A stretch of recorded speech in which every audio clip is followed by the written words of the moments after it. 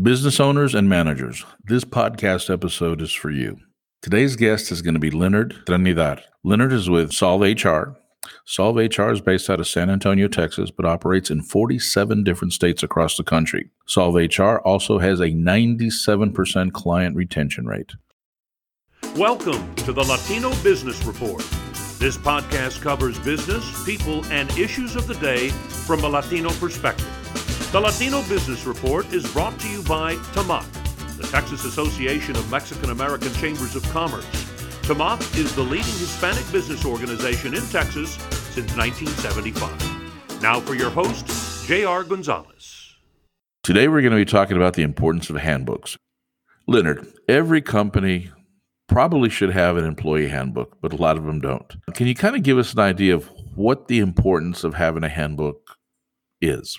Yeah, great question, JR. A handbook is something that a company should have that is delivering a transparent and consistent message to their employees and staff. It's allowing them to be updated on company changes. That can include policies, how work is performed, things such as COVID, technology changes, in regards to social media or how that's handled in the workplace, frequent law changes and cultural changes, as dress code changes, laws around harassment take place, that consistent message being in a wording that is transparent to all employees where it's easy for them to understand enables a business to go ahead and proceed with the day-to-day without the worry of making sure that something comes off as, biased, offensive, or, even in the eyes of the law, not so compliant.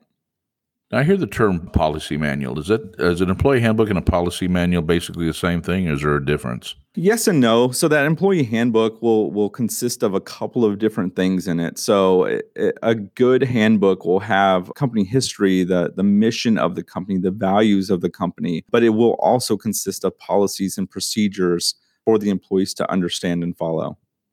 Leonard, is it required by law to have an employee handbook? It's definitely not. It's nothing that the Department of Labor is going to walk into a business and ask to see and fine you for if you don't have. However, the employee handbook, much like any kind of insurance, right? It's there to protect not only yourself and the business, but also the employees as well. It's a lot better to make sure that you have that protection versus not having that protection and needing it later on in the future.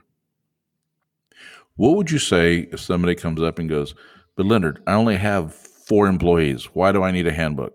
Yeah, good question, because a lot of times we run into customers that are, several employees to several hundred employees that are just now looking at and implementing a handbook because they feel like they're losing control or messaging with what's going on with the workplace.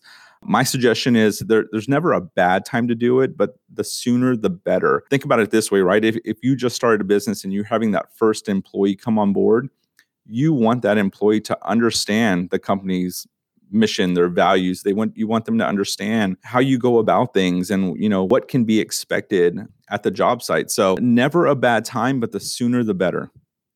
Okay, so what you're saying is from whether you have 1 employee or 100 employees, it's a good idea to have a handbook. Yep, very true. Again, I'd go with the recommendation of right when you're starting that business with that 1 employee, I would start looking at a handbook. By having a good employee handbook, what kind of problems can an employer avoid?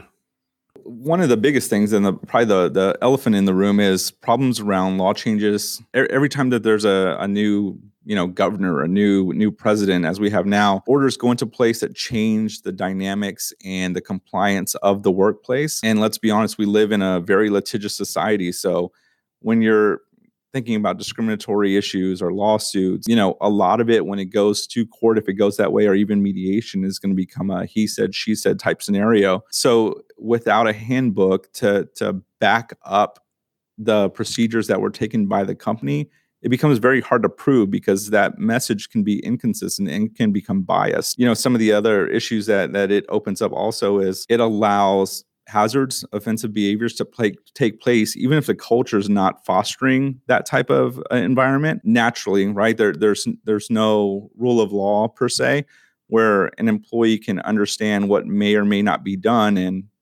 that can get into the way of other people's jobs and how they're doing things, and it can be taken the wrong way or even in an unsafe manner.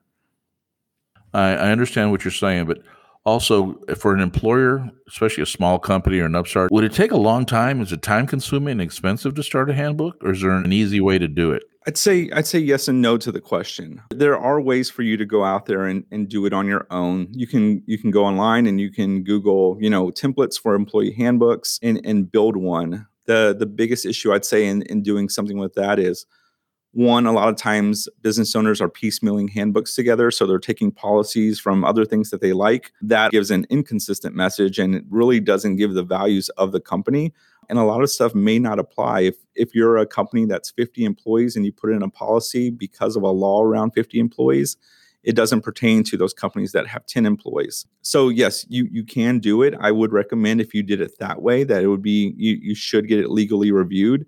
Make sure that your wording's correctly. No policies are overlapping or inconsistent with what the rule of law is. What I would suggest too is, where you can take a lot of the pressure off yourself, is enlisting an HR company like Solve that would go out, understand the company, understand what you want, and policies and procedures you want to put into place, and let an HR professional write that for you. Let it go through the legal review. And then as changes are made, it can be updated with amendments and communicated out to the employees.